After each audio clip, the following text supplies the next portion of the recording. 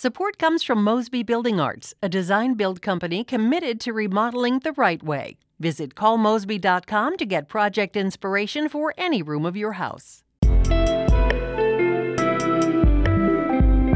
From the St. Louis Public Radio Newsroom, this is The Gateway. It's Wednesday, January 8th. I'm Wayne Pratt. Ahead, many businesses are hoping to get in on Missouri's newly legal medical marijuana industry, but it's still illegal at the federal level, and that means bankers have to decide whether it's worth the risk.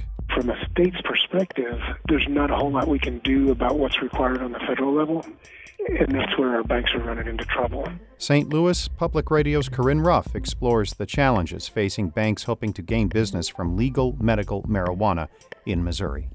First, the headlines.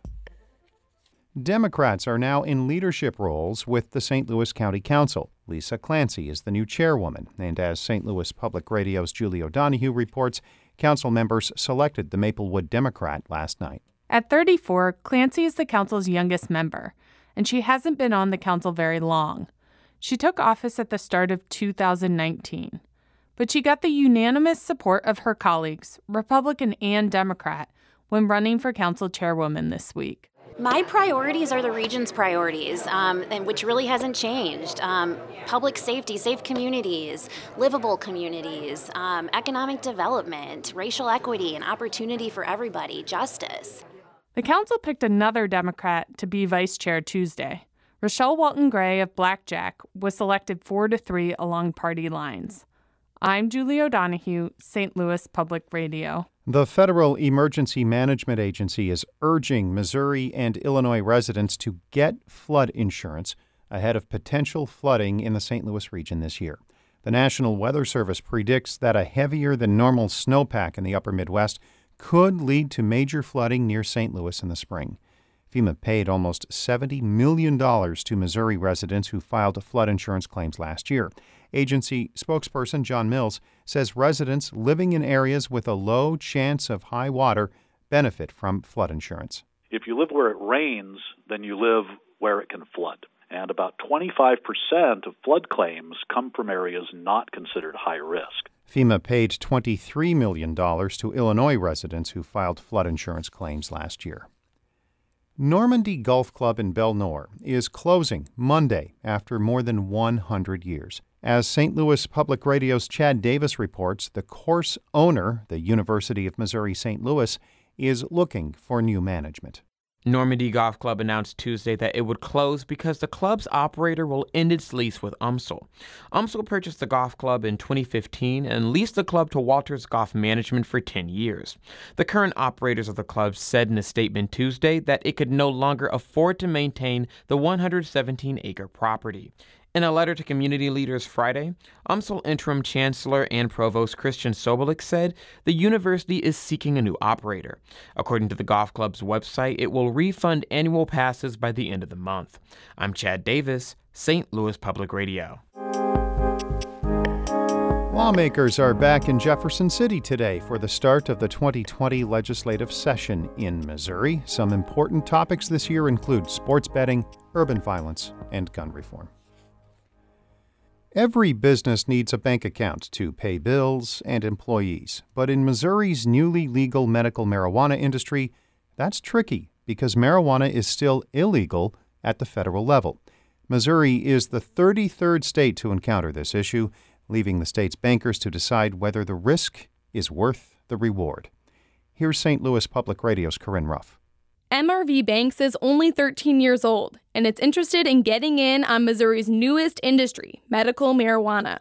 Its operations are small. It runs just 3 locations in towns along the Missouri side of the Mississippi River. But head of the Cape Girardeau office, Robbie Gard, says the medical marijuana industry offers a green opportunity.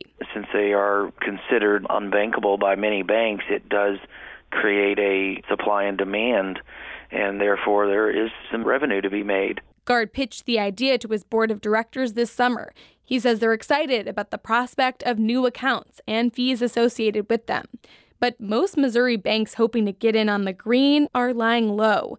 That makes it hard to know whether there will be enough banks to service the market.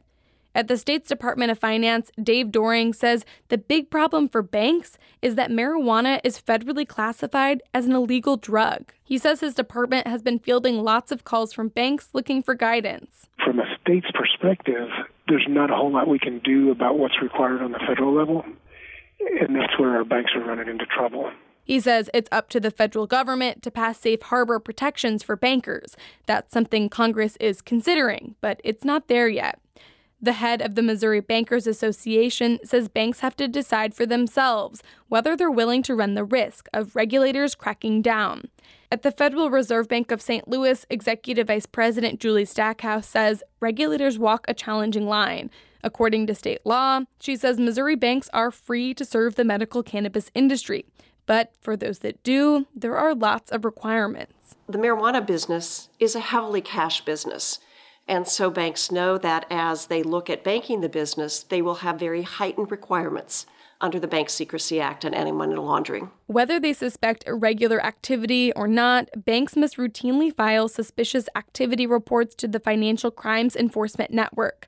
The added paperwork shows they're keeping a close eye on marijuana-related businesses to make sure revenue is legitimate. It's a time-consuming and expensive process, which weeds out some banks. But those that do decide to bank marijuana-related businesses need help figuring it out. That's where consultants like Stan Rabolke come in. He works for cannabis consulting firm Avenir to help banks evaluate whether the risk is worth the reward. The doctors who certify the patients, do you want to continue to bank them? The landlord that provides the dispensary location, the employees who are getting paid by a legal Missouri business, do you want to bank them? So these are all things that a bank should be thinking about right now. Banks are pretty buttoned up in general, and with all the risks, they're not exactly being super vocal about their interest in the medical marijuana industry. That makes it hard to know who's doing it. Gard of MRV Banks does have some concerns about stepping out publicly. He doesn't want to alienate customers.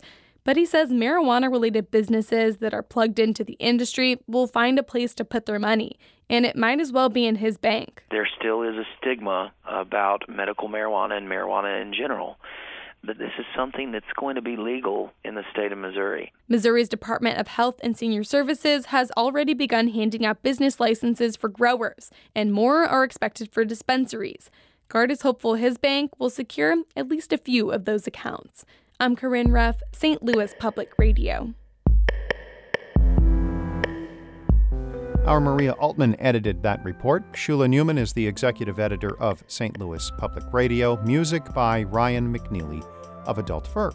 I'm Wayne Pratt, and from the St. Louis Public Radio newsroom, this has been The Gateway.